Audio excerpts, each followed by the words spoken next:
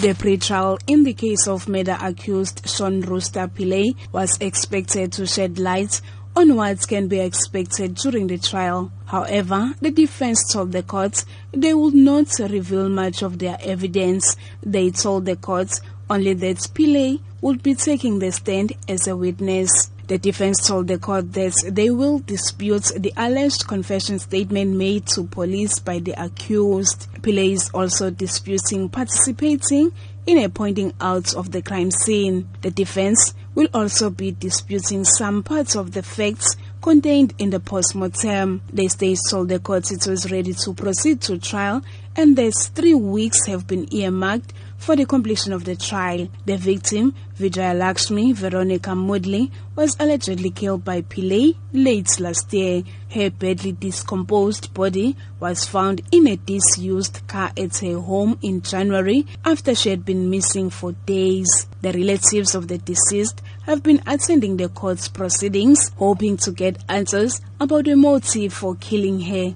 The relatives say they are now waiting for the trial to get closure. The trial will start on the 8th of May. I'm Nonkulego Hlope in Durban.